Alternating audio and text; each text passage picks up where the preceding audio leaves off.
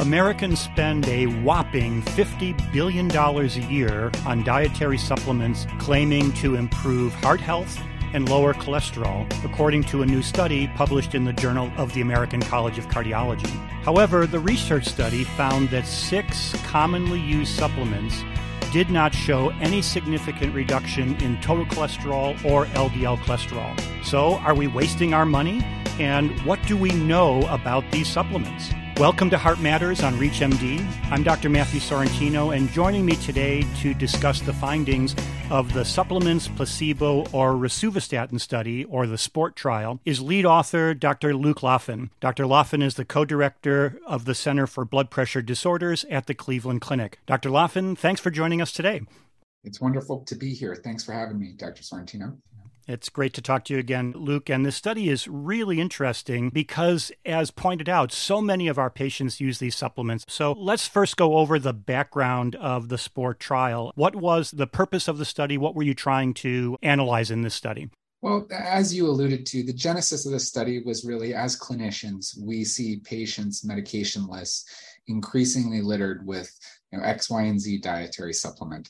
And so we really wanted to see, do those make a difference in terms of changing lipid or inflammatory biomarkers? And so we identified 6 common supplements that are oftentimes marketed for cholesterol health or cholesterol management, heart health. And we compared them to a low dose of a statin, which was 5 milligrams of rosuvastatin, and placebo. The supplements were fish oil, turmeric, cinnamon, garlic, red yeast rice, and plant sterols. So how did you design the study? Tell me kind of what the patient population was like. Did they have high cholesterol? And then how did you decide on who would take what supplement? So the study was a prospective randomized clinical trial. Us as investigators were formally blinded to what participants received, and we randomized patients to one of the 8 groups. So 5 milligrams rosuvastatin, one of the supplements, or placebo. They had blood work done at day 0, so before they started things, and then again at day 28. And the blood work that was obtained was a CNP, a lipid panel, and an HSCRP. The participants that were included in the trial were anybody between 18 and 75 years of age. They had to be a primary prevention patient, so no history of atherosclerotic cardiovascular disease. They couldn't be taking a statin or other lipid-lowering therapy at this time. They needed to have an LDL cholesterol between 70 and 189 milligrams per deciliter. And they needed to have a 10-year risk of ASCVD based on the pooled cohort equation of between 5 and 20%. We randomized 199 individuals to the study and did biomarkers at the beginning, as I said, and at the end. So it sounds like this is a population of patients that if they came into our office, we would usually recommend some sort of lipid-lowering strategy. They were at the risk group that a lipid-lowering agent would be recommended. And that's what we really wanted to reflect in the study itself. Nobody is saying that everyone needs statins in this scenario, but this is a group that they should have a discussion based on those 2018 ACC/AHA lipid guidelines. And in fact, the time period to follow up response to either statin therapy or lifestyle changes, as reflected in the ACC guidelines, is in that 4 to 12-week period. So it's very much in line with contemporary lipid management guidelines. That was actually going to be my next question. Would you expect with 5 milligrams of rosuvastatin, for example, that within 4 weeks you would be at a new cholesterol level? Does it get down to your new steady state level in that short period of time? Yes, it does. Actually, really within about 14 days, it does. But we carried it on a little bit longer to, again, be consistent with those guidelines that say it had assess adherence and response to lipid-lowering therapy in that 4 to 12-week period. So we picked 4 weeks. And you would expect then that if the supplements were working, we would see some effect within 4 weeks as well. You would think so, right? I mean, one of the criticisms that the study has received from the supplement industry is that, oh, you have to take it for longer. Well, our question for them is, how long does one take? Do you have to take it for 50 years to see a difference? If you look back at other studies of garlic or fish oil, they've been anywhere from 4 to 12 weeks in this scenario. It doesn't really make a difference what you look at it. They don't really work. Did any of these supplements at all get close to what rosuvastatin was able to do?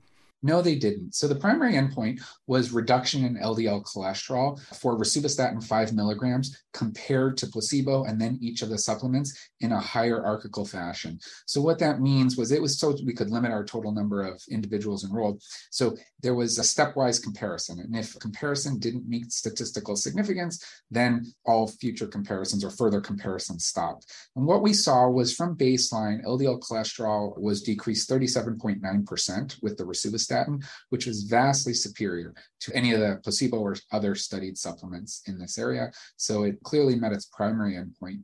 What secondary endpoints that we looked at as well were other changes in lipid biomarkers. So total cholesterol, triglycerides, HDL cholesterol, and hsCRP. And so we looked at rosuvastatin compared to placebo and then each of the supplements. And then an additional secondary endpoint was just looking at the supplements compared to placebo as well. For those just joining us, you're listening to Heart Matters on ReachMD. I'm Dr. Matthew Sorrentino, and I'm speaking with Dr. Luke Laffin about the findings from the SPORT trial. Luke, you just talked about some of the supplements many people use for very specific reasons. For fish oils, for example, is one that I'm thinking of. Wouldn't have expected it to lower LDL very much, but some people use fish oils to lower triglycerides. Did you see any impact of the fish oils on triglycerides in your study? We didn't see any statistically significant impact in a positive direction for any of the supplements compared to placebo, for any hsCRP or any of the lipid biomarkers. In fact, when you look at LDL cholesterol, garlic actually increased LDL cholesterol placebo 7.8%. And plant sterols, when we looked at placebo-corrected HDL levels, actually lowered HDL cholesterol significantly. So any type of significant finding with the supplements was actually moving in the wrong direction. So with this type of information that you've gotten from the study, why are our patients still using these supplements if there really is no good data showing that what we're trying to achieve, a lowered cholesterol, for example, is not being achieved at all and sometimes going in the opposite direction?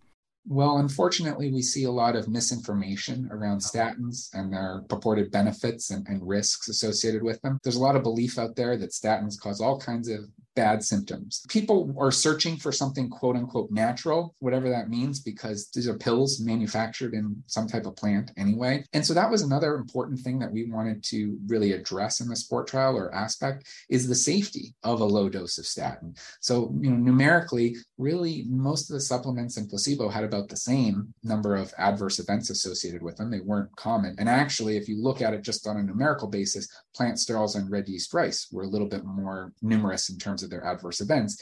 Importantly, when you looked at the low dose of rosuvastatin, no one had any musculoskeletal complaints, so no statin-associated muscle symptoms. No one had any neurological complaints, and there was no significant elevations in blood glucose or AST and ALT, all the things that are commonly prescribed to statins, but obviously are more beliefs rather than actual evidence. So how do you counsel your patients then who come to you and say, I want a natural supplement. Which one should I take for my heart health or for my cholesterol? I say, get all your dietary supplements through your diet. Really, try and eat a balanced diet as much as possible. If we need to refer them to a nutritionist or a dietitian, we definitely can do that. But I don't recommend these supplements because there's just not the consistency that we see in terms of how they're produced and what you're actually getting as a known product. And these are not necessarily benign because we don't necessarily know what's in them. We can see drug-drug interactions, okay? And it doesn't have to be with cardiovascular medications. It can be with other medicines taken for other issues. So that's not insignificant. An analysis in New England Journal a few years ago showed that there's about 23,000 visits a year to the emergency department for dietary supplements. And as a final question, how do you counsel your patients who are very reluctant to take a statin? They clearly fit into the risk category that a statin would give them clear benefit. Is there something from this trial or how you counsel patients to relieve them of their fears about statins? In folks in this specific category, so primary prevention, LDL is a little high, elevated cardiovascular risk, one thing we'll do is if they're very reluctant, we'll have a discussion about, is there certain tests we can do to maybe say we don't have to start a statin? So that's a great scenario where you'd order a coronary calcium score to really get a better sense. And if it's 0, then we can defer it for a few years. But if we know that really they would benefit from a statin, then it's starting low and going slow, okay, and showing them the data. 5 milligrams of rosuvastatin is a great example because it's such a good combination of efficacy and tolerability. I've had so many patients who they've been resistant for years for starting, and I say, let's just start on low dose, 5 milligrams, and then they come back 3 months later and they're just like, thank you, my numbers look so better. Well, this has been a very informative discussion on the impact of dietary supplements, or I really should say the lack of impact of dietary supplements on our patients' cholesterol levels. I want to thank my guest, Dr. Luc Laffin, for sharing his findings from the recently published SPORT trial. Dr. Laffin, it was a pleasure talking with you today. Great speaking with you. Thanks for getting the message out about this trial. For ReachMD, I'm Dr. Matthew Sorrentino. To access this and other episodes in our series, visit reachmd.com/heartmatters, where you can be part of the knowledge. Thank you for listening.